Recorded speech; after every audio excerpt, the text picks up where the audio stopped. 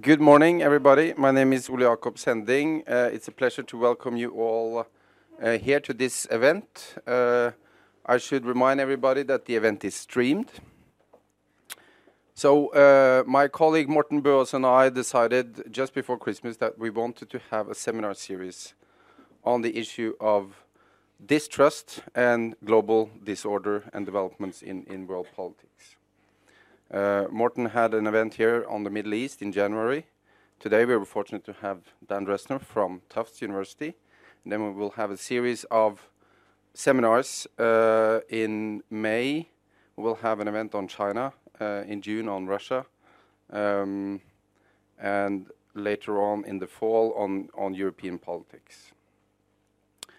Now, first of all, welcome so much, Dan. Dressner is professor at Tufts, the author of many books, and also a regular contributor to the Washington Post. And let me, before I kick up with the first question, we will start with a focus on American politics. Then we will scale up a little bit to talk about the implications of political developments in the U.S. for U.S. foreign policy, and then turn to the issue of the effects of that on global governance and global order. If we could get the, I have a graph that I want to show to segue into the first question. So this is from Pew Research that demonstrates or shows the level of trust in the U.S. in the U.S. government. And what is interesting here is that one may argue that it tracks basically economic development. So steady economic growth in the 1990s under Clinton, you see there is an increase in trust. We will deal with this graph perhaps a little bit later. But then you see a steady decline from Bush Jr. under Obama, continues under Trump. Now this raises a question of the election of Donald Trump as a symptom rather than a cause. So is this a structural phenomenon? And what are the underlying factors that produces that structural phenomenon? Or is it perhaps cyclical?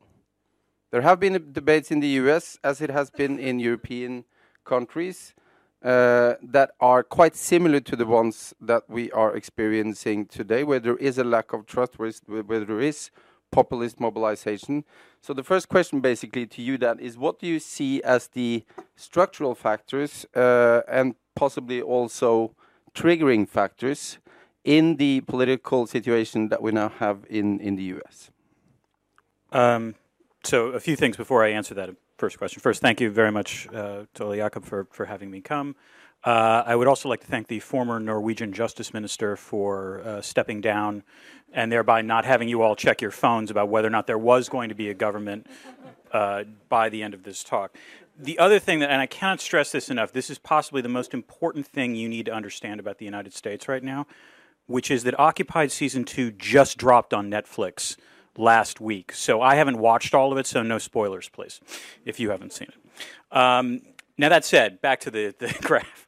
I think you can argue that on the one hand, it is cyclical. But cyclical implies, when we talk cycles, we often talk about in the form of years. And really, this is a kind of cycle where you're talking almost centuries, or at least many decades, which is, if you read books like Richard Hofstadter's Anti-Intellectualism in American Life, a lot of people misinterpret that book and assume that what the book is arguing is that there's this long streak of anti-intellectualism in the United States. The United States has never embraced intellectuals or trusted elites, and that's not what Hofstadter is saying in that book. What Hofstadter is saying in that book is that there is a cycle, in fact, that there have been periods where, in fact, Americans put great trust in elites. Think the Progressive Era, for example. Indeed, the Progressive Era was in many ways a reaction to the idea that American government had gotten too corrupt and that plutocrats had too much power and so on and so forth.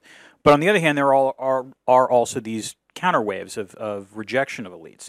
And I think that's what we've seen. And in that sense, I completely agree that Donald Trump is much more a symptom rather than a cause of the erosion of trust in institutions in the United States. As to why that erosion of trust, I think there are, to be fair, valid reasons for that. In some ways, you can argue that too much trust in elites is equally problematic. It's not a coincidence that the sort of spike in trust starts, or is at the peak, is in the mid-'60s. And then in the next decade after that, you have the wider escalation of the Vietnam War and then the Watergate scandal. So, those twin scandals are not, nothing. And you would expect there to be a decline of trust in the best and the brightest, as it were, after shocks like that. And then, again, you do see it spike again after 9/11, and you can argue that was after a decade of relatively robust economic growth and a situation in which it seemed like both the system was working and there was a sort of rally around the flag effect post 9/11. And then we go to what happened after 9/11. And again, you cannot blame Americans for suddenly not trusting elites anymore, because after 9/11, you then saw a war launched in Afghanistan that has not ended. You then saw another war in Iraq that had nothing to do with the war in Afghanistan and nonetheless has not ended.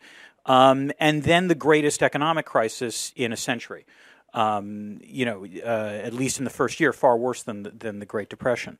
So again, it's not a shock that you see this kind of erosion of trust. And there are a few other factors kicking, which I think I won't spoil the preview because I think we're going to talk about that a little more later. But yeah, there are valid reasons for why Americans, and I guess the other thing I would say is that particularly in foreign and economic policy, you can argue there has been a gap for decades between what elites think is the sort of best set of policies to pursue and what the public thinks. So if the Chicago Council on Global Affairs has done polling on elites and ordinary, sort of the mass public of Americans for quite some time. And for quite some time, ever since they started doing it in the 1970s, there is this gap between what elites feel with respect to attitudes about, let's say, globalization or U.S. alliance commitments or what have you, versus what ordinary Americans think.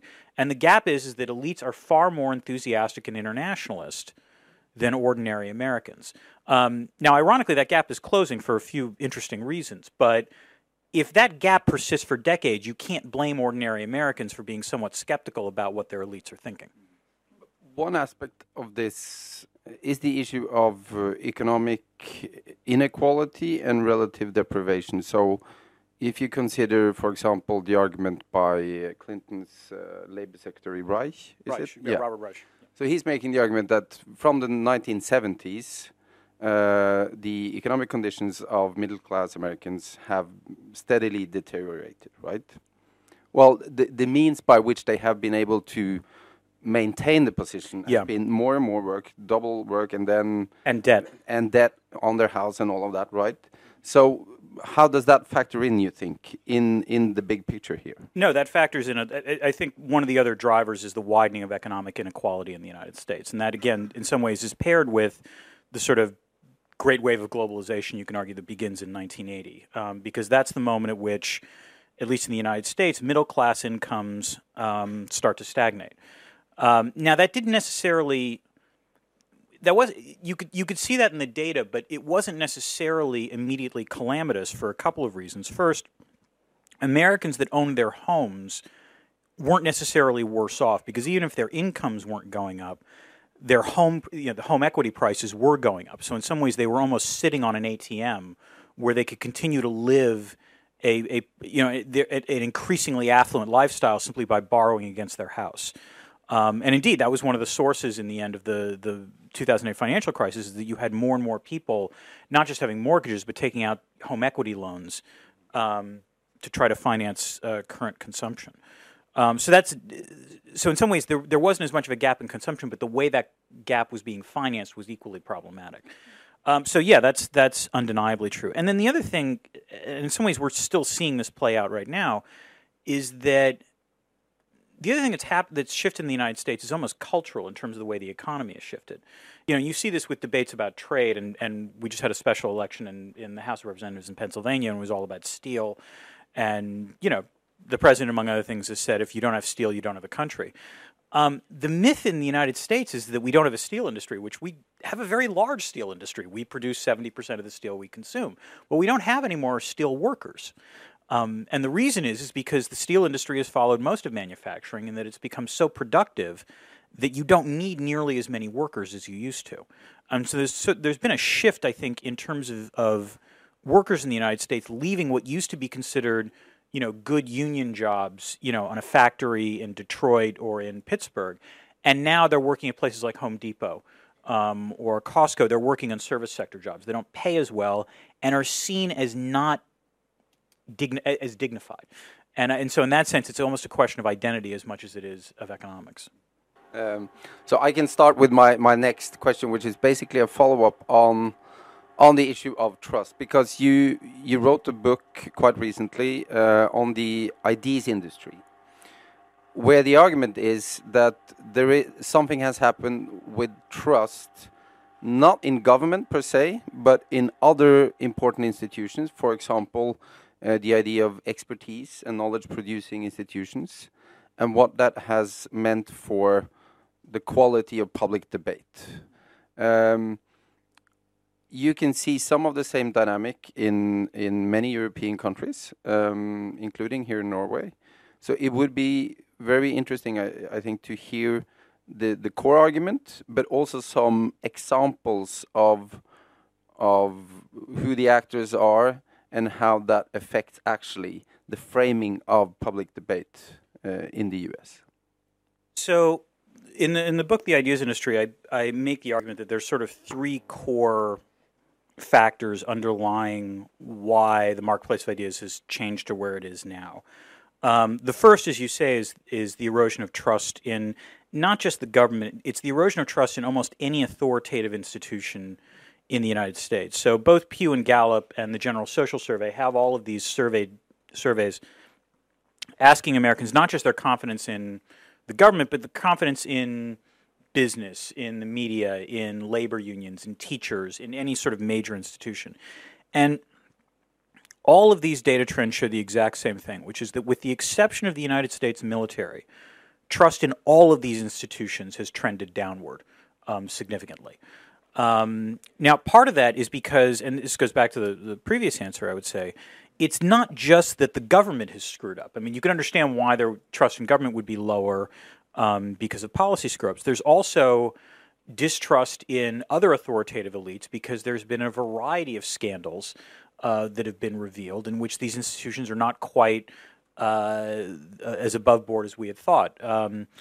As a book author, I hate to do this, but I need to cite another book, which is, I would highly recommend Chris Hayes' book, Twilight of the Elites, which is an outstanding book that talks about how if you look at the Catholic Church or you look at universities or you look at other institutions that you would ordinarily have thought were beyond reproach, they're no longer beyond reproach. And indeed, this is reflected in trust in what we would consider institutions that would be considered knowledge-based, whether it's universities or hospitals or religious institutions. The General Social Survey, which is run at the University of Chicago, asked Americans, trust in these kinds of institutions. Back in 1972, 50% of Americans had a great deal of trust in these institutions. And by 2012, it was down to 30%.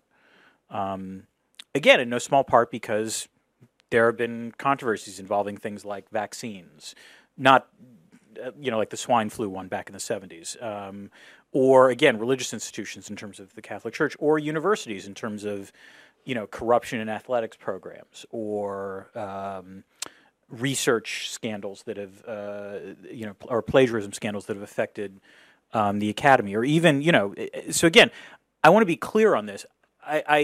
I don't think the erosion of trust is a healthy thing, but I do think it's an understandable thing. And so in the sense that when you see, people doubting social science, well, if you're a social scientist, there's some valid reasons to doubt aspects of social science research, at least in terms of things like replicability. So, we're having these debates within our field. It's not surprising that that's spreading to wider parts of the country.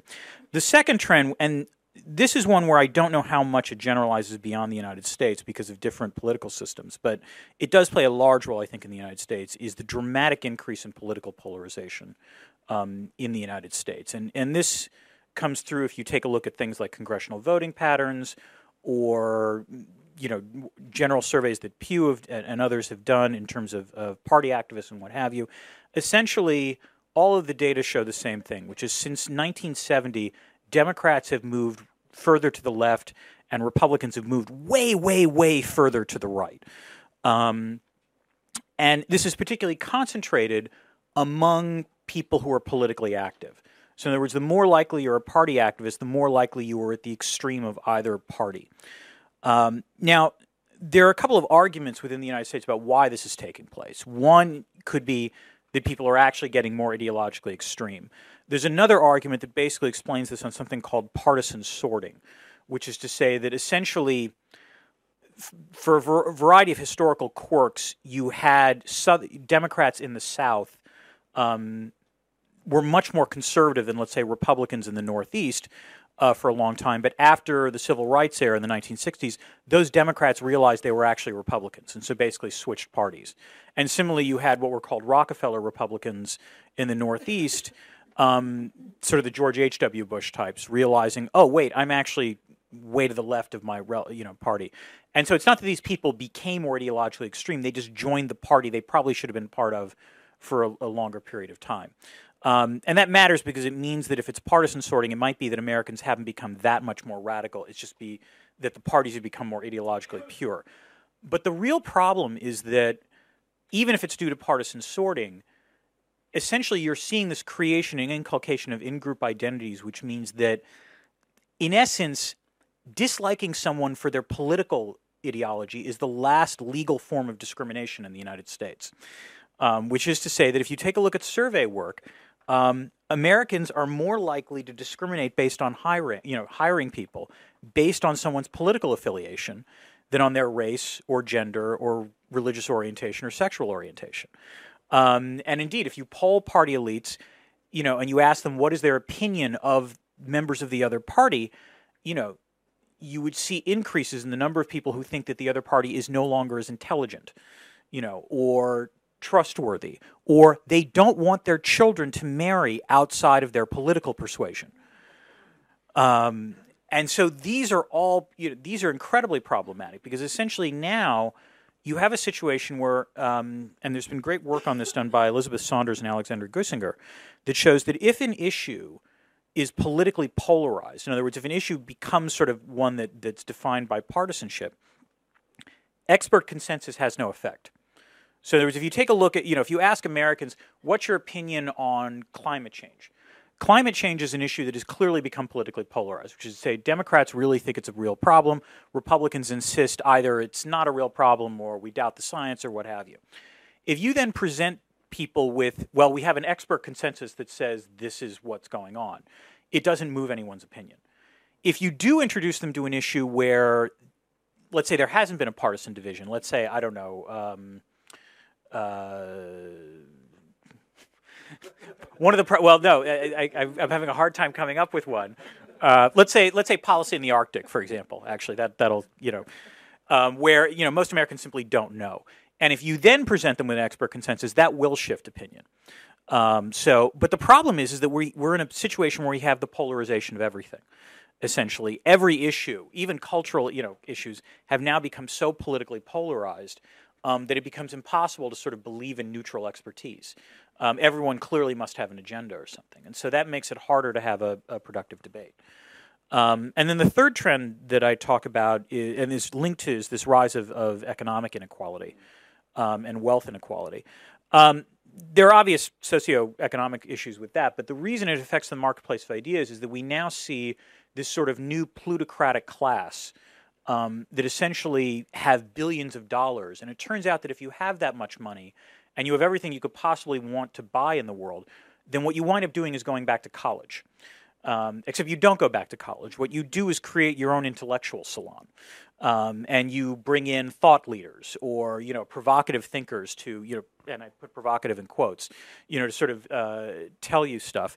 Except that if you think that if speaking truth to power is really hard, try speaking truth to money.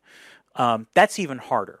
Because essentially, if you're a billionaire, you wind up becoming, and this applies to the president as well, if you're a billionaire, you genuinely will tend to believe that you've gotten to where you are in life entirely based on your own self-worth and self-value. And therefore, you are not going to want to hear from people who tell you that the reason you got to where you are is that you were born on third base, which is an Americanism, which is to say that you were born into privilege anyway. That it doesn't matter that yes, you might have done a few things, but really there's sort of these structural inequalities. And so as a result, they wind up funding and or taking much more interest in thought leaders who will tell them what they already want to believe, hear anyway, or tell them what they already believe, which is to say disruption is good, and founders are good, and you want to constantly shake up the system, and other buzzwords that do not come to mind right now. On that, I mean, there are plenty of very wealthy individuals and groups in the United States that seems to be advancing a progressive type of agenda. So I'm just wondering about whether there are environments where, so in Europe you have, George Soros, who invested, Central European University and all that, an Open Society Foundation. But how does that look in the United States, given all the tech billionaires, for example, in California? So if you take a look at the survey, there's not a lot of great survey work of billionaires. It's really hard to get them to answer questions. But that said, there is some research that's been done on this. And I think the way to put it is the following. There is a fair amount of heterogeneity among the sort of plutocratic class when it comes to views about, let's say, social policy. So about gay marriage, for example, or other sort of cultural issues. However, when you start asking them about economics or economic policy, there is much greater degree of homogeneity among the plutocratic class. Now, you will have the occasional Tom Steyer or George Soros who spends a fair amount of money because of environmental causes or believing in promoting civil society. But even the Silicon Valley types are very libertarian when it comes to attitudes about economic policy. They are extremely suspicious of the role of the state in terms of providing public goods. Indeed, Silicon Valley is extremely problematic because Silicon Valley tends to look at the state not as, ironically, the very source of the internet that they have exploited, because it was originally a invention by the Defense Department to deal with communications in the wake of nuclear war. They see it as a faulty piece of code that needs to be bypassed. So indeed, to be fair, Silicon Valley, plutocrats genuinely believe in civic activism. I don't mean to caricature them, but they also don't believe necessarily that the state will. They see the state as an outmoded 19th century institution that can't help them. Now, to be fair, I think some of these people are actually beginning to move down the learning curve and realizing, I guess the algorithm that we thought that would solve this sort of problem is not actually going to do it. Maybe we need to rethink these things. But again, there's a fair amount of arrogance going on in Palo Alto when it comes to these sorts of issues. And so it's going to take a long time for that learning curve to kick in. Let's shift gear a little bit to Donald Trump as president. And so we talked a little bit about economic policy, etc. Now, security and foreign policy. Certainly, there is a fair amount of debates about President Trump's Twitter feeds and all of that. But then you see underneath that perhaps more stability than people tend to think in foreign policy. So, but still, I mean, it's a mixed picture, right? So there is now, there was a lot of debate, of course, about the uncertainty created with regards to Article 5 in NATO, an apparent withdrawal from key international organizations, now with the tariffs on steel and aluminum. But then again, maybe some progress can be made on North Korea.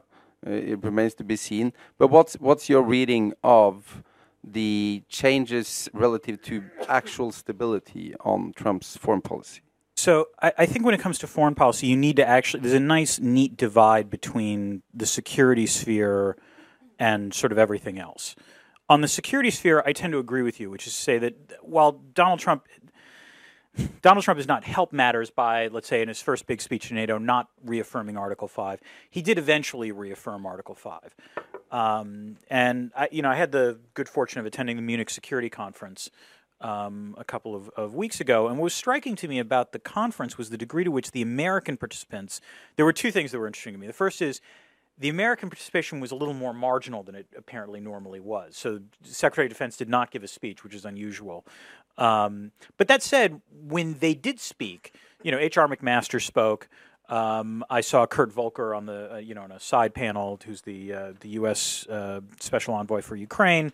There were members of Congress.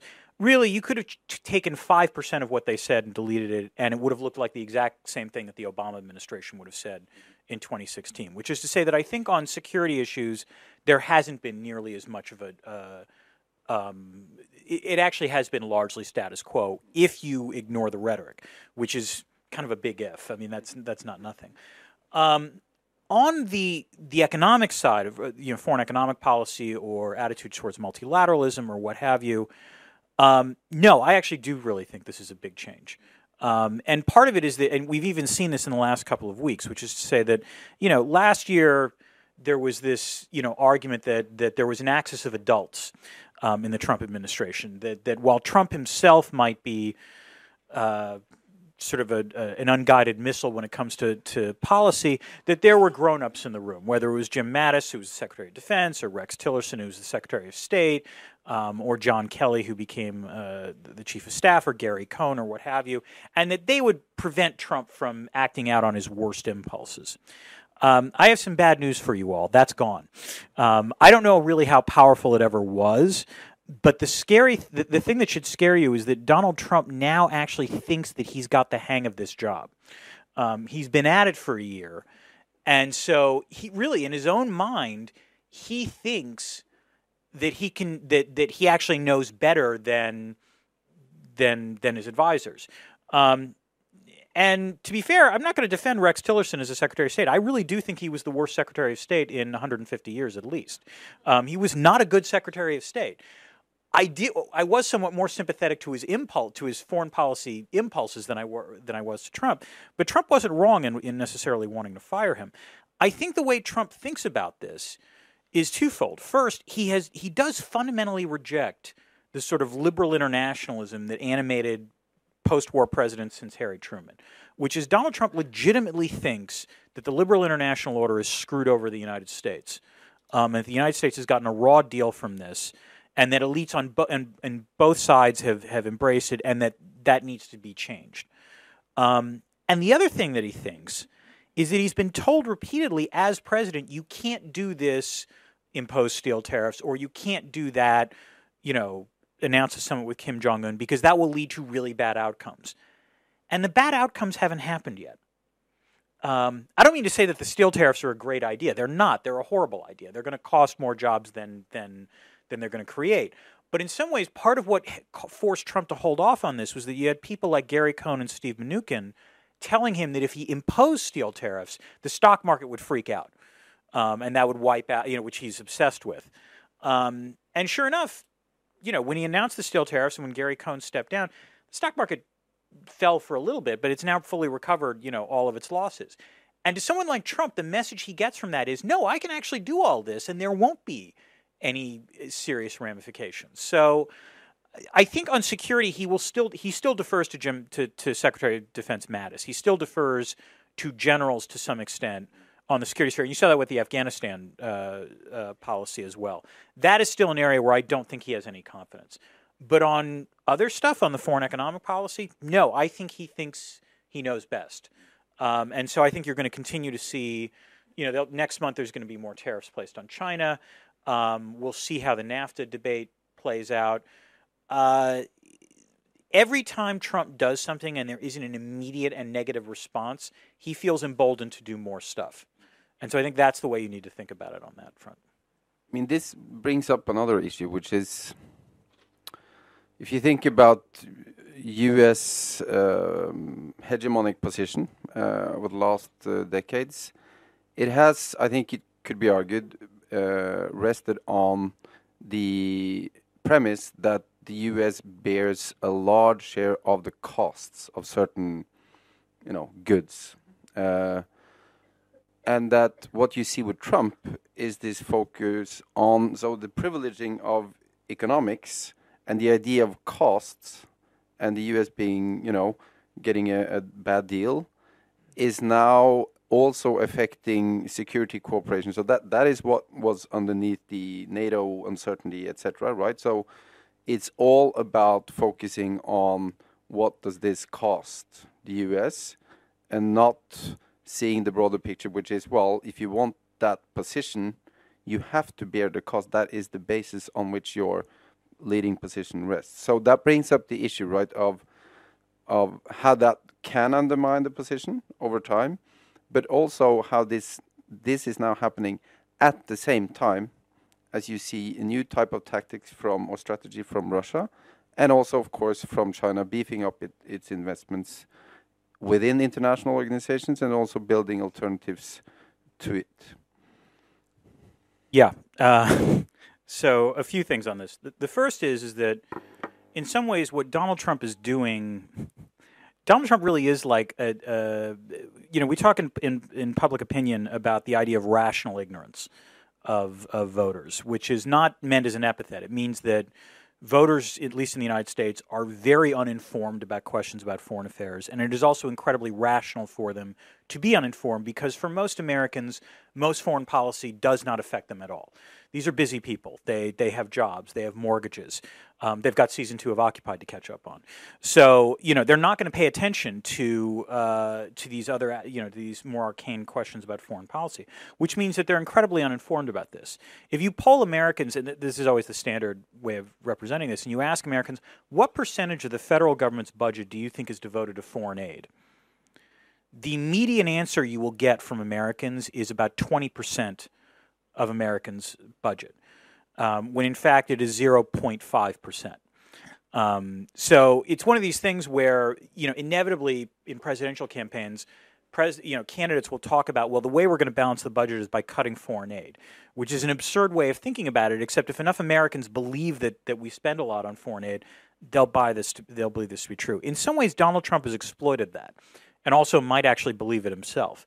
But he seems to think that somehow, if you rebalance NATO contributions, and or that countries start paying more for the right to base U.S. soldiers, which is a truly odd concept, that somehow that will improve America's finances. And even a quick glance at the numbers shows that's not going to be the case. But the other thing, and I agree with you on this, is that what Donald Trump doesn't realize is that a lot of what has sustained what we would consider American leadership or American hegemony is two things. The first is that America has borne a disproportionate share of the burden in terms of military spending to some extent. And to be fair, that also served American interests. One of the best benefits of U.S. hegemony for a long time was not just that the United States, had a large military, but because of our alliance system, it meant that countries like Japan or Germany did not have large militaries. And that was generally thought to be a good thing from the perspective of the United States. And also a good thing because it meant that South Korea was less worried about Japan, or France was less worried about Germany, or what have you. Trump doesn't realize that at all. The second thing, and again, this is going to sound corny, but one of the reasons that I think U.S. leadership worked was not just because the liberal international order served U.S. interests. It was that also the U.S. could evince a higher set of ideals that the liberal international order was supposed to appeal to, that there was a higher social purpose, that it wasn't just good for American interests, it was good for American values, the values being promotion of democracy, promotion of free markets, promotion of human rights, and so forth. And Donald Trump doesn't believe in any of that. If there is one thing, and this is where the rhetoric does matter, if there's been one thing that this administration has been catastrophically bad at, it's articulating that kind of higher set of principles. And so if the United States just winds up looking like a different kind of China, which is to say not, we're in it for the buck, well, then that's going to cause allies to start, looking around or casting about for alternatives, or at least not, looking at the relationship. If Donald Trump looks at foreign relations as a transactional arrangement, then allies are going to start looking back in the same kind of transactional way. And that doesn't necessarily bode well for U.S. foreign policy. the larger issue here, I guess, is whether the liberal international order um, will be maintained, reestablished. Can we put the genie back in the bottle, or is what we will see in the coming decade or so be something significantly different from what we have been used to living with in terms of multilateralism, a rules-based order, and all these higher ideals to which many countries were striving? I think there's sort of two known unknowns out there that will answer that. Well, I guess maybe three known unknowns that will answer that question. The first is, what does China think about the current order? And to be fair, it's very ambivalent. I don't think it's the current rage now is to talk about how China is developing those alternative institutions and through things like the Belt and Road Initiative or buying Greece's largest port or what have you. It's exercising this malevolent influence. I'm not going to, obviously, if you look at China's internal politics, they're clearly going from semi-authoritarian to really, really authoritarian. But to be fair, China, and I argue this in my book, This Doesn't Work, China did was a responsible stakeholder in the wake of the 2008 financial crisis. China, at least on the economic side, does buy into these kinds of principles of the benefits of globalization. I mean, it's globalization with Chinese characteristics, but there is a fair amount of overlap between that and what the West has generally promulgated. The question is whether China feels emboldened to rewrite the rules of the game even more in favor of China. And to be fair, I think that's still unclear. You might think with time they'll grow more confident, but I think that masks the degree to which China's internal economy is going to be facing some significant challenges in the next couple of years. And the question is, how does it navigate those challenges? The second known unknown is what happens in American politics. So, we've been talking about all these sort of trends about erosion of trust and so on and so forth, and Trump is president and will be probably until 2020. What this masks is the degree to which Trump himself has wound up generating vigorous antibodies to Trump. And I think this I don't know how much outside the United States this is quite appreciated, which is, in all likelihood, Democrats are going to do extremely well in the midterm elections that are coming in the fall. You've already seen them. A Democrat won a Senate seat in Alabama. For non-Americans, this doesn't happen anymore. That's not a normal thing. There was just a special election in Pennsylvania where a Democrat won a seat that Trump won by 20 percentage points 15 months ago. This all suggests that while Republicans at this point control all three branches of government, it is not clear if that will be the case going forward. So it's possible the Democrats might take back the House in 2018. I would put better than 50-50 chances of that at this point, which is not say it's a slam dunk, but it might happen. And then the real big question is Donald Trump a one-term president or not? So first, if the Democrats wind up controlling at least one branch of Congress, suddenly Trump will face far greater constraints in terms of implementing some things that he might have thought he was going to be able to do before. And he's also going to be facing the subpoena power of Congress in a way that he hasn't had to deal with. He has had to deal with, but not nearly as much as he would have if Democrats were in control. And then it's whether Donald Trump gets reelected. Donald Trump getting elected once is a fluke. Him getting elected twice is another question altogether. And the problem is that Americans have been in the habit of reelecting the incumbent for the last three go-rounds. So it is entirely possible that Trump could win in 2020, particularly if, by the way, you have a Democratic Congress that winds up acting in an antagonistic way.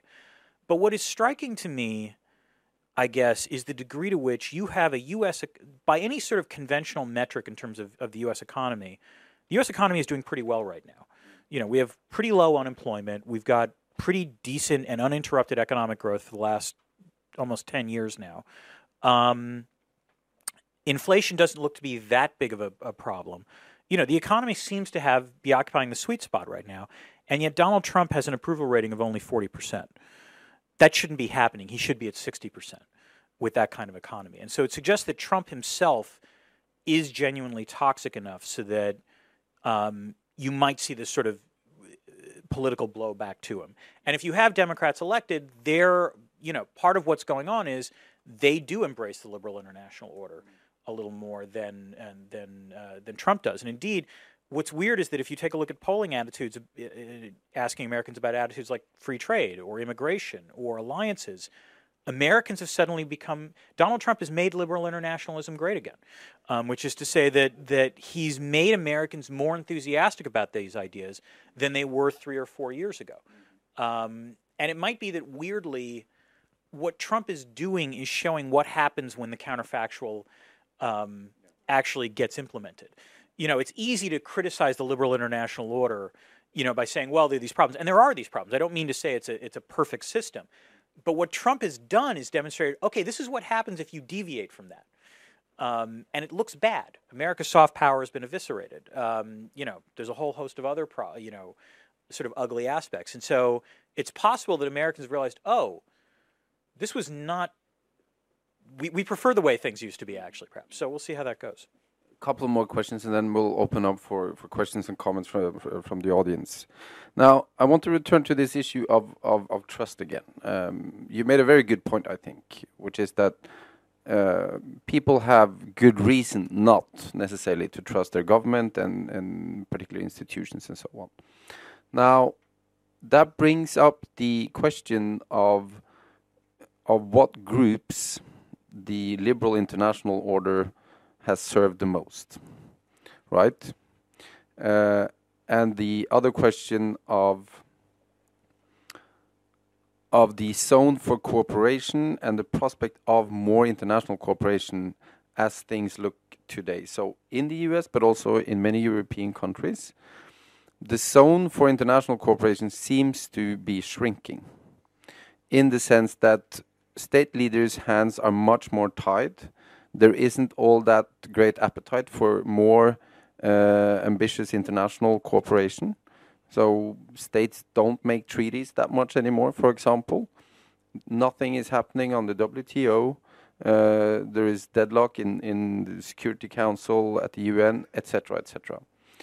Now, the flip side of that, if you like, is that there are a lot of important challenges in many countries that are not necessarily solved by more international cooperation. So many of us that study international politics and in the context of globalization tend to think, well, the solution to this is more international cooperation, right? But if you take issues like, welfare, distribution issues, etc., that is something best addressed at the national level. So there seems to be an interesting paradox, if you like, that the idea of more international cooperation seems to be now at some inflection point. So what's your thought on that? So I would say a few things on this. The first is, if you're asking who, cui bono, who benefits from the liberal international order, the glib answer is workers in the developing world and owners of capital in the developed world. This is sort of a classic Stoppel-Samuelson theorem, which says that, and I would stress that's not nothing. You've had the greatest degree of poverty reduction in the world over the last 20 to 30 years, and that's nothing to scoff at. But to be fair, voters in Europe and the United States also might respond with, yes, but how does that benefit us? And I think that's the valid question to ask, because the beneficiaries in the developed world are those people who already, were at the top of the income spectrum, those who could exploit the sort of global opportunities. And so that has led to the kind of widening inequalities that we've seen. And so that's where I do think part of the problem is that even if the cause of some of these issues is international, as you say, one of the problems is that traditionally the solution has been domestic. And so there's a genuine question of to what extent do you need to bolster social safety nets to do this? Except even here, in some ways, even answering it that way gives the impression that the solution is economic. And I think the problem is that we are now in a period where the political problems are not just about the economy. In fact, the economy isn't even the main culprit. It's a background condition, and I think that's part of it. This is about identity, and that's much more problematic. It's about identity in the form of the refugee crisis in the European Union, and in the United States, it's in the form of a wave of immigration that happened from 1986 to about 2006. And so, if you take a look at things like the Brexit referendum or the 2016 election in the United States, most polling and sort of political science analysis that looks at this and says, well, were there political science, economic factors or culture factors that explain why people vote? It's all culture. I mean, economics plays a supporting role in this, and I don't mean to belittle it, but it is primarily the people who voted for Trump are people who feel like the United States is not the way that it was when they were growing up, and they don't like that. And indeed, what's particularly interesting is, hostility and immigration, for example, in the United States, it's rooted almost primarily in areas that don't have any immigration or are just beginning to experience it. Whereas if you're living in Florida or Texas or California, it's been a multicultural society for generations. There's much far less agita there on these questions. So one of the interesting questions is whether this is literally a sort of phase transition where once people get used to this, and to be blunt, the people who don't like it die. Do you see this kind of shift in attitudes that winds up not generating these kinds of things? Or is this going to be a continued disruption? I went off on a rant there, and I can't remember if I answered the second part of your question.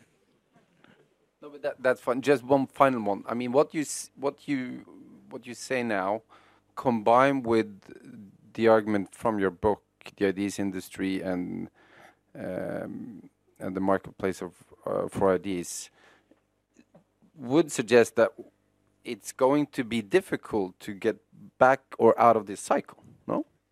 So, yeah. Here's the good news part of the story, which is we've been in this situation, at least in the United States, we've been in this situation before. The last time we had a period where there was this degree of distrust in institutions, this high degree of political polarization, and this amount of economic inequality was the end of the 19th century. And the good news is that there was then a progressive era, and you wound up, the cycle turned, and eventually you wound up with a situation where elites played a larger role. That's the good side of the story. The bad side of the story is that while the progressive era played a role in that, so did two world wars and a Great Depression.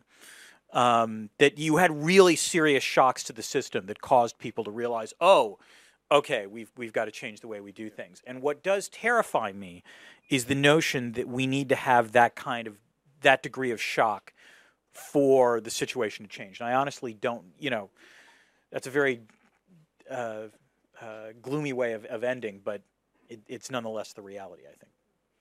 Okay, on that note, let's get some questions and comments from the audience, and I'll ask you please to identify yourselves and be brief so that we can have many questions, starting in the front here. Thank you. Julie Williamson, I'm a senior research fellow here. I had two quick questions. First one, you said that there's a lack of trust to all leadership apart from the military and the generals. Could you explain why there's trust in them? Then secondly, I'm interested in the relation to the liberal international order and the return of people who believe in that. And I would like you to elaborate a bit, because there are different versions of how to support this liberal international order. And I'm a Russia studies person, and I would say that the version of spreading the liberal international order through military intervention is in a way a new version of it, which has been escalating in the past 15 years, and it creates a lot of problems. For Russia, for example, the liberal international order wasn't so problematic before this trend started. So is there another camp who would promote a liberal international order through more peaceful means? Is there any thinking on that in this alternative camp? Thank you. So, to answer your first question on the military, part of it, I think, is that there were a few reasons for this. The first is simply we've been at war now for 15 years, and there are ways in which there's just a general respect for the troops that I think there wasn't necessarily in the post. In some ways, it was a reaction to the post-Vietnam period, and the fact that the military then responded to that by essentially, by ending the draft and becoming an all-volunteer military. It changed the relationship between, I think, American society and the military. It was no longer seen as you might get conscripted to serve, but rather that you had volunteered, and therefore that was a form of service. And related to that, I think part of the reason the military still has high levels of trust, despite the fact that there have actually been a fair number of scandals within the military as well, is that the military represents ideals that both liberals and conservatives can like. So in terms of conservatives like the military for all those standard reasons you would expect conservatives to like the military. It represents, belief in patriotism and national service, in a hierarchical, command structure, all of these kinds of things. But the military in the United States has also been, in some ways, a trailblazer for a variety of social, for forms of social change, that means that liberals like it too. So I mean, when the military desegregated, that was ahead of rather than behind the civil rights movement in the United States. The treatment of gay marriage and gays serving in the military. It was remarkable how seamless that was in some ways, in the late 2000s and early part of this decade. And so in some ways, the military represents an aspect of society that which is disturbing in some ways, but in some ways the military represents a way in which society functions that I think a lot of Americans would wish that the rest of the country operated along. Now, the problem, of course, is that then leads to some disturbing implications, which is, do you really want the rest of the country to function like the military? But that said, there are extremely admirable ways in which the military has handled a variety of sort of social changes in the country, which you can argue the rest of the country has had more difficulty dealing with.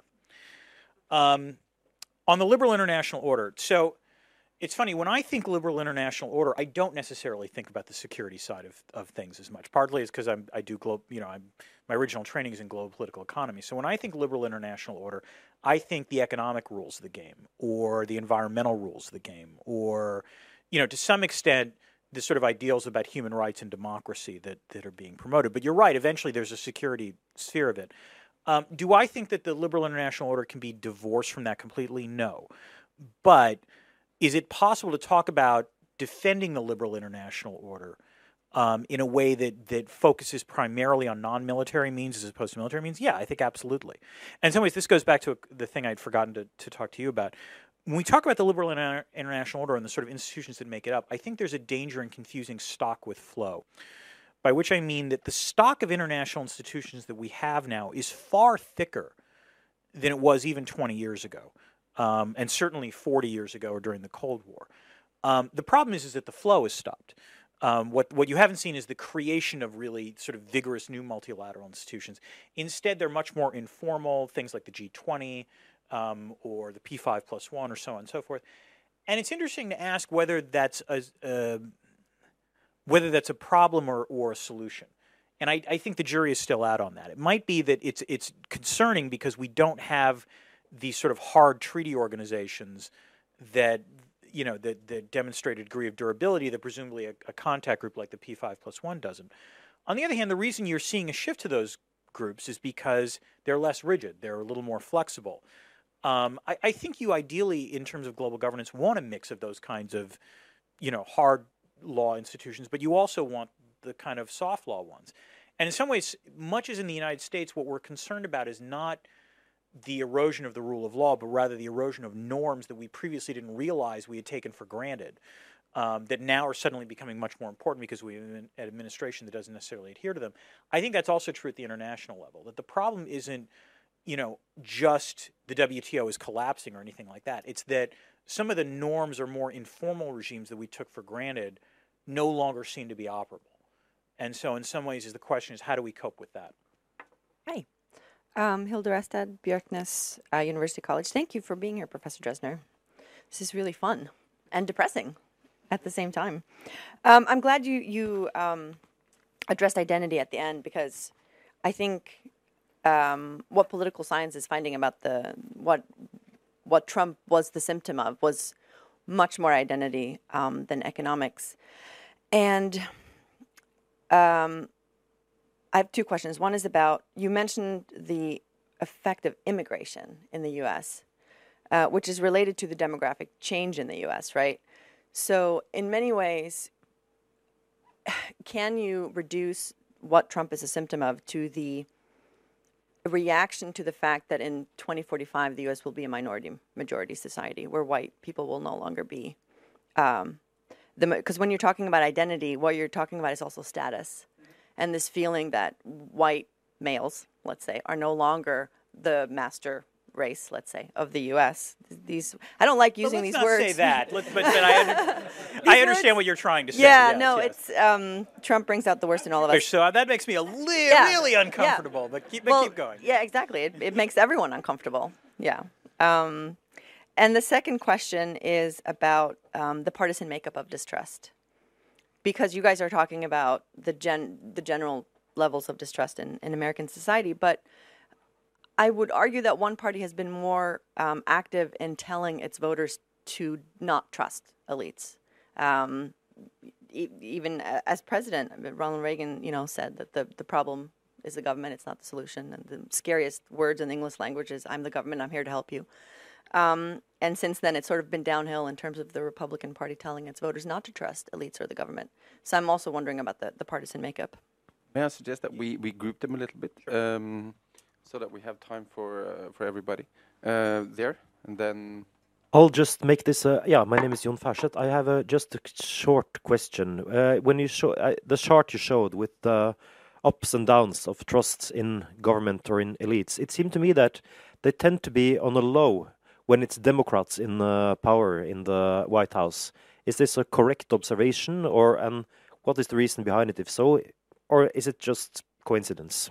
Okay, I'll answer that question first. No, I don't think that's correct. Which is to say, if you take a look at the chart, you actually saw rising levels of trust when Clinton was president. When Obama was president, you saw low levels of trust. But to be fair, I don't think that it's something to do with Obama and a hell of a lot to do with the 2008 financial crisis. So I don't think it's linked to – that's not linked to party. What you generally see happen is that what it might be is that when a Democrat takes, power of the presidency, it's remarkable how suddenly Democrats have much greater faith in the government and Republicans suddenly have much greater distrust of the government. And then there are occasional moments where, like, for example, there was a lot of talk about how in 2017 Americans had never felt better about the economy. Well, that was truly a partisan effect because basically Democrats had been feeling pretty good about the economy for a while because it had been doing reasonably well under the Obama period, and so there was no reason for them to change their minds. What happened was that Republicans had been down on the economy for a long period of time, and then once Trump got elected, they suddenly felt much better. So that's an artifact of partisanship, but I don't think it's not the case that when Democrats are in power, trust in government has gone down. Period. I don't. There's something more complicated going on there. Okay, with respect to Hilda's question, so the first on the sort of majority, what happens when America no longer becomes a majority white country. First of all, this is going to sound weird. I'm going to question your premise. I know the demographic trends, but the demographic trends are driven extremely heavily by Hispanics, and this is going to be a fascinating question of the identity of Hispanics, of second generation and third generation Hispanics, which is, I can easily conceive of a scenario where third generation Hispanics don't think of themselves as Hispanic. They think of themselves as white. And indeed, the very category of white belies the fact that if we were talking about this 100 years ago, we'd be talking about all the dirty Irish and Jews and Eastern Europeans that are coming into the United States and, ruining the master race in that level, which I'm not. Let's be clear. Don't endorse any of that, but I'm saying you would have had that kind of debate happen then. So in some ways, the categories are almost defined in some ways by the other. And the question is, to be blunt, do you still see darker-skinned Americans as the other in 2045? And I want to say no, but this is one area where I've grown more and more depressed over time. One of the best books that I've read over the last couple of weeks has been How Democracies Die by Levitsky and Ziblatt. I don't know if that's gotten here yet. But one of the things I will give them credit for is they point out very plainly that part of the reason there were higher levels of trust in the country in previous eras was that they didn't poll black people. And because African Americans did not have any political voice. And so in the 1950s, you could talk about there being a sort of, much more constrained degree of political difference. because, you were only talking about white people. And so as you start widening that aperture, it's not surprising that you have, much higher degrees of distrust. And there was a second part of your whether the GOP is particularly responsible for this. Obviously the GOP has campaigned more heavily on distrust of government. But to be fair, there have been periods where when a Republican is in charge, Democrats start distrusting government too. George W. Bush being behind the 9/11 attacks. Or for that matter, the Trump administration or Donald Trump being a puppet of Russian, plutocrats. One of the things I can't stand about this administration is the degree to which it forces a conspiratorial mindset. I can't stand conspiracy theories, period, but I've talked to a lot of experts who, normally study the Middle East, the sort of Gulf sheikdoms, and what they keep telling me now is that what bothers them is that they have to apply that kind of mindset to explain what's going on in the United States right now. So that's not good. My name is Ulf Sverdrup. Thank you so much. I have one remark and then two small questions. The first is, I think that what you describe as a trust crisis in the U.S. is not only a U.S. crisis. A lot of the things that you say is also related to what's going on in Europe. So that's and I think that you're stressing on partly on policy failures, but also on identity politics. I think is really important. Now, two questions. A very simple one. First one, how to restore trust. How to restore trust in foreign policy, in economic policy, how to overcome political polarization, and how to address the identity challenge. It's not the easy one, but it will be interesting. So if it is worth preserving, how to restore it. And then the second comment relates to distrust in elites and trust in knowledge. Because currently there's a big discussion in the US about misinformation and fake news.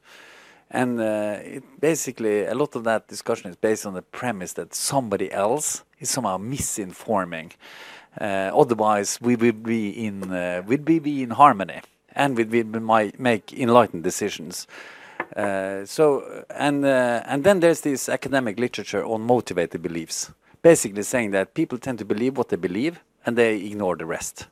So how do you view this misinformation and this discussion into this highly polarized political space that you described? How does it fit in somehow? Thank you. So these are very easy questions that I can answer in just probably 40. Oh, yeah, sure. Well, first, I want to agree with you and say the polarization is on this side of the pond as well. We have a tweet that almost took down a duly elected government here in the last few days. So that's and another quick comment. I'm sorry, this is where I'm uninformed. Did the Justice Minister get in trouble by something she tweeted? Oh, it was a Facebook post. Okay, all right, go ahead. So it's pretty extreme that's here. Different. That's And another quick comment on the military. I say and being former military in the U.S. and maybe globally it's thought of too, it's probably one institution in the U.S. that is still probably, without, here and there, highly regarded and trusted. I mean, once the political people send them somewhere, I think the military itself is very trusted to do a job and do it, apolitical and that sort of thing. I would say that the shock to the system as far as the election was the reason for Trump being there. And through a lot of things that you said, and because institutions and a lot of things structurally in the country have just deteriorated to a lot of people's perceptions. And, we'll see over the next couple of years how Trump does in straightening that out. But somewhat I heard a comment, and I want you to comment on this comment, the other day where a politician who was saying a lot of very interesting things. He said one issue of misunderstanding that a lot of people are having with Trump and the way he's doing things is they said Trump is not a diplomat, not a politician. He deals with things on a businessman kind of level. And he's using his policy tweets and his rhetoric to start debates on things and to push the bar on these debates to try to accomplish, his agenda. And this is just his sort of way of doing things, disruptive or not. The question is, if these things are achieving results, do you think that's still going to be a bad or a good thing? Or still he will just be perceived as disruptive in the long term, even if his policy gets enacted? Okay, I'll answer them in reverse order. So first on Trump. Trump is a businessman, but let's be clear. He's a particular kind of businessman. Trump is a real estate guy. So not even businessmen normally do business the way Trump does it. And so in that sense, I want to stress that to argue that this, certainly a Trump person would make that case, but I think he's a particularly unique kind of businessman, someone who thinks that the way that you get ahead in bargaining is to take an extreme position with the idea that, if it forces others to make, to accommodate you, then if you only get like half of what you originally asked for, then the incentive is to always ask for the most extreme, and that way you get what you want. How to put this? That's a bargaining 101 sort of approach to the world. And the problem is that world politics is more like bargaining 301. And bargaining 301 says if you start with an extreme negotiating position, you are equally likely to piss off so many of your bargaining partners that they will conclude that you're not serious, you're not actually bargaining in good faith, and therefore there is no point in having serious negotiations. And so I think to some extent Trump has done this, whether it's a question of the tariffs or whether it's a question of renegotiating NAFTA or what have you. Now, you're asking if he gets significant concessions, will that cause a rethink? I think the answer would be yes. If he does get significant concessions, I think it would cause a lot of people to think, oh, well, maybe he actually knows something. Maybe he really, as an instinctive bargainer is getting what he wants. To put it generously, he hasn't gotten anything yet.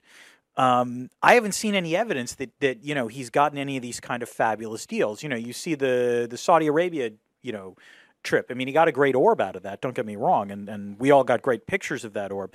But for all the announcement of like all these actual deals that were made, if you actually look under the hood, there was no actual new money committed by Saudi Arabia in any of these kinds of arrangements. Similarly, he apparently had this great summit at Mar-a-Lago with Xi Jinping. I haven't seen any concessions whatsoever from the Chinese after that summit. I don't think the Europeans are going to make any concessions when it comes to steel. I don't think either Canada or Mexico are going to make any concessions when it comes to NAFTA. So I'm not convinced that we're going to get, the question becomes, what is the deliverable? And I don't think he's delivered anything on that point. On the question of elites and trust and how to restore that, the 30-second answer. So the quick answer is, I did want to say one last thing on this point. I'm sorry, on the first point, which is on Trump winning as sort of representing a rebuke of elites. In some ways, this gets to your point.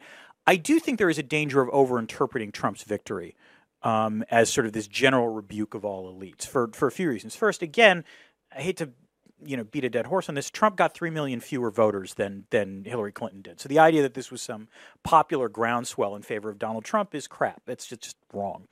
The second thing is that, and again, I can't stress this enough, there has been one time since 1945 that a political party has won the presidency 3 times in a row. And that was, Ronald Reagan and George H.W. Bush. At the end of the 1990s, Bill Clinton oversaw what would look like a really robust and great economy, and Al Gore loses that election in 2000. It is not shocking that a Republican won in 2016. What's shocking is that Donald Trump became the Republican nominee. And you can argue that Donald Trump became the Republican nominee in part because of this sort of populism, but also because he was running against 14 other Republicans, and with a diverse field, if you got a loyal 1/3 who were going to vote for you no matter what, you could run the table. So, in that sense, I think there's a tendency to overinterpret what Trump's victory meant. That said, how do we restore trust? One way is weirdly Trump being president. As I said, we now get to see what the counterfactual looks like. Very often, elites have often said, if we go down this wrong policy choice, bad things will happen. And so, but the problem is if you avert the counterfactual, you don't know if that's actually true. Well, we now have a genuine populist, nationalist in the White House. So to some extent, the degree to which we'll actually see what we get in terms of the economy and in terms of foreign policy will be a way in which you can realize, okay, maybe we don't trust the old elites, but we know we don't like this. So maybe we'll have to go back to that. But that said, how do you, build trust in elites and knowledge? That qualifies, and I'm going to give a slightly glib answer here, that qualifies under what I call a yacht question, which is to say if I had the answer to that question, I wouldn't be talking to you. I'd be on my yacht somewhere because I would have made billions of dollars from it. that said, I do think there are two things that can, potentially contribute steps forward. The first is transparency, which is not something we normally talk about, but transparency in the sense of the acknowledgement by elites that mistakes have been made. That one of the things that you occasionally need to do is to traffic some candor in terms of saying we've screwed up in the past, and therefore, and furthermore, we've been somewhat humbled by those mistakes. One of the concerns, the legitimate concerns that I do have about Trump, is that Trump hasn't just made liberal internationalism great again; he's also made elites like me arrogant again, because you look at his administration and you can think, yeah, I can do better than that, despite all of the various policy miscues that have happened in the past. So I do think that while, let's say, Democrats are out in the wilderness, or while even sort of Main Street Republicans are out in the wilderness, some introspection would be a good thing, and some acknowledgement going forward. The second thing we clearly need to get a grip on, although here this is again more of a symptom than a cause, is the question of social media and what role it's played in all this. Now, I honestly think that what social media has done is make visible what had always been invisible. The idea that conspiracy theories are unique to the 21st century is absurd. This has always existed in the past. What is different is that we can now all observe it in a way that we couldn't before.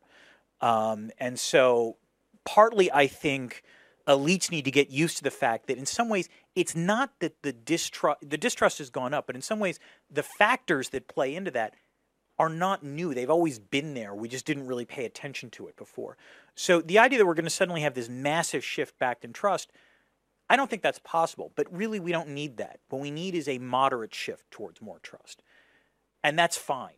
That actually would in and of itself make a large difference. And as I said before, there is such a thing as healthy distrust or healthy skepticism. I don't think that the conclusion to draw from all this is, oh, we were wrong. We should, totally trust what elites say, because we don't know everything.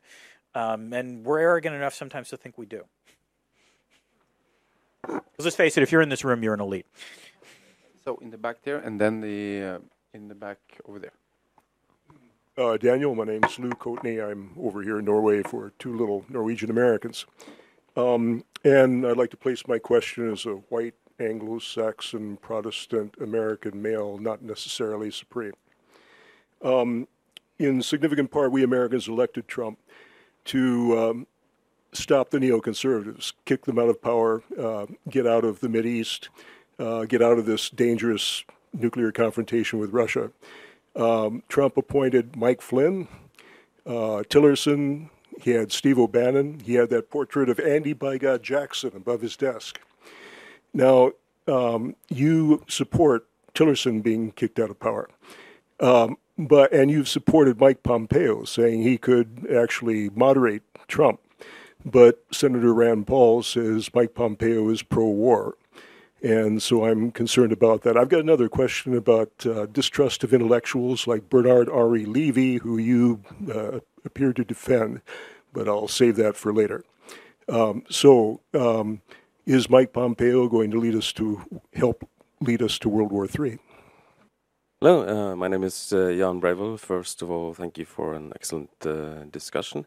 Early on, you brought up that a lot of people, a lot of very safe industrial jobs with a high degree of unionization and relatively high status and wages have simply disappeared, that they're no longer there and that they can't possibly be there. And a lot of those people would have moved into retail jobs, so such like. But and I'm not sure to the extent to which it is true, but you keep seeing headlines about retail more or less disappearing and dying, and also becoming automatized.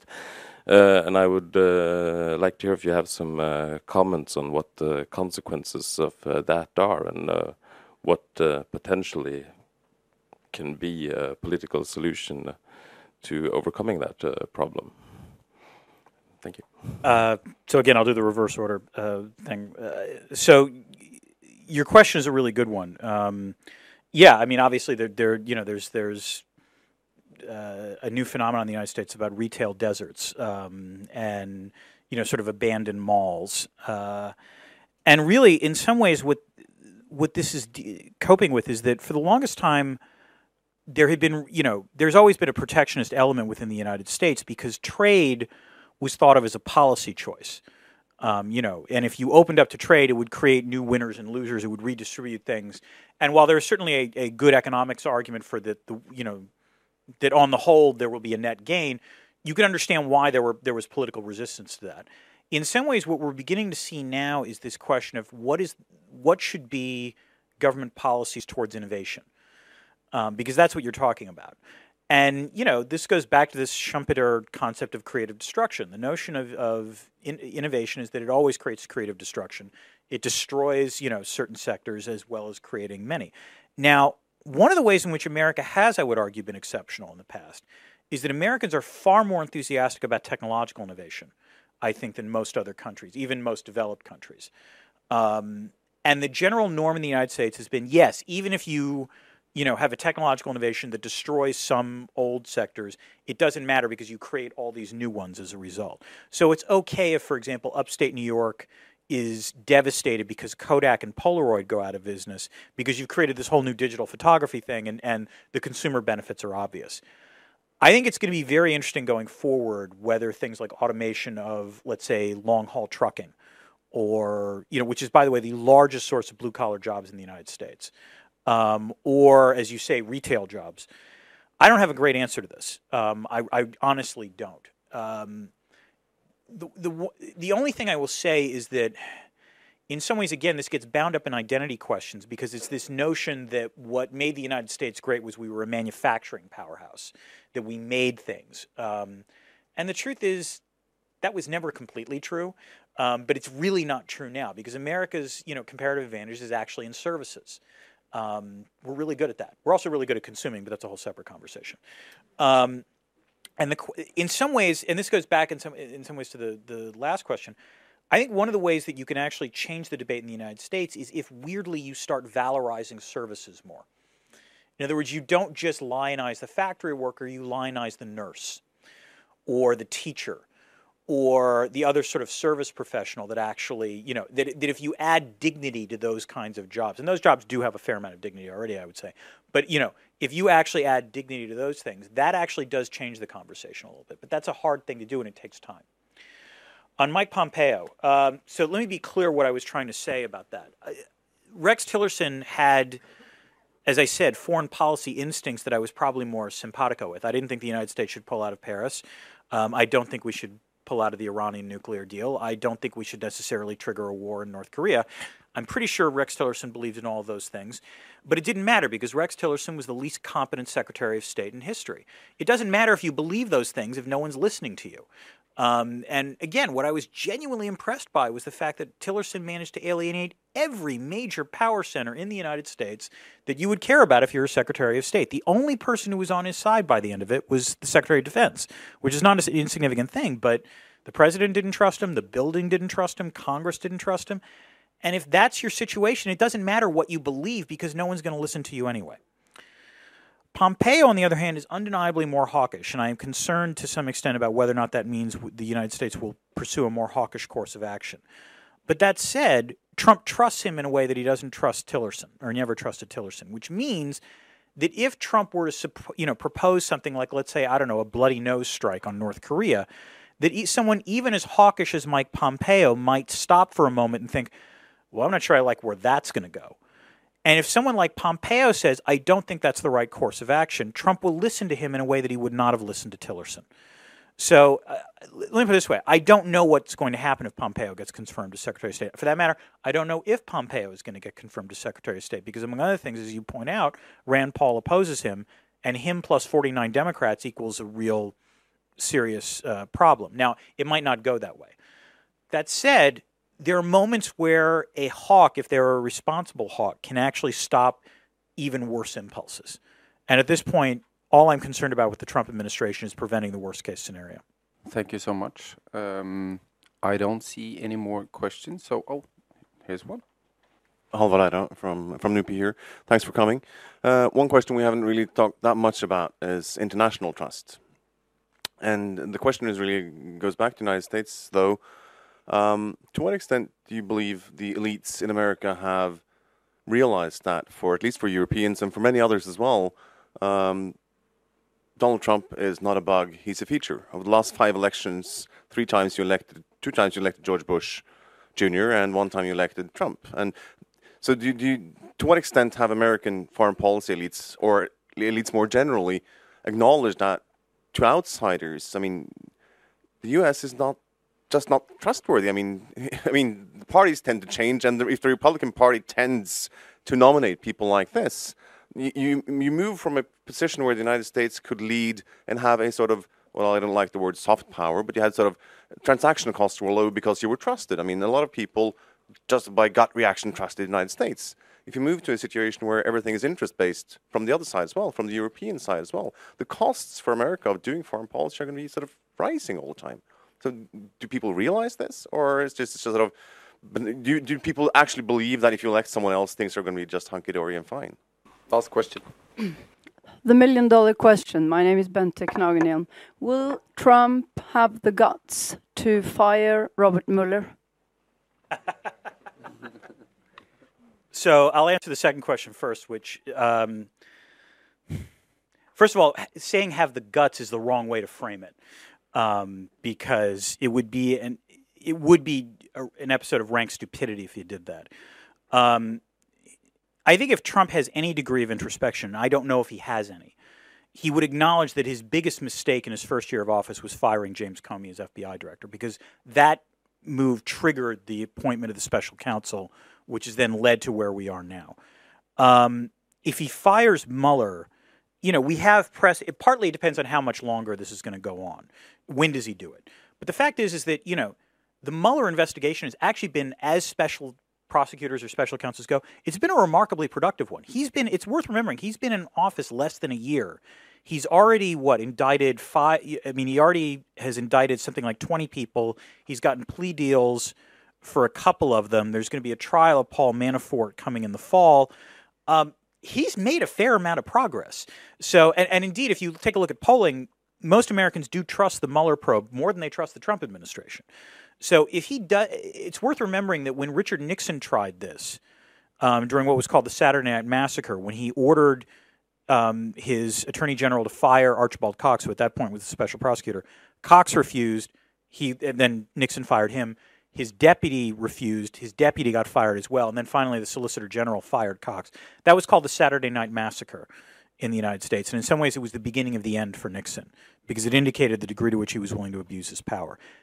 I suspect it would play out that way. In other words, he would ask Rod Rosenstein to fire Mueller. My guess is Rosenstein would refuse, at which point he would have to fire Rosenstein and then find a subordinate who would do it. And it would be as problematic because, it's been the one tripwire for congressional Republicans. I mean, and you saw that over the weekend where you even had people like Marco Rubio actually pretend like they have a spine or something. That was – so I actually don't think in the end he's going to do it. And the other reason, by the way, is that he's clear he's wanted to do it for quite some time, and it's been the one area where his own staff has said no. We know that Don McGahn has refused twice to, intercede to try to fire Mueller. I think this is one of the areas where his staff would actually refuse to follow his orders on that. Back to the question on the United States more generally.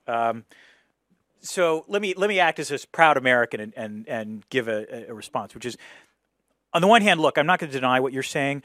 We're like the worst relationship Europe has ever been in, right? We're like the most volatile significant other you must have ever been involved with. Sometimes we're great, sometimes we're abusive. It's a real problem.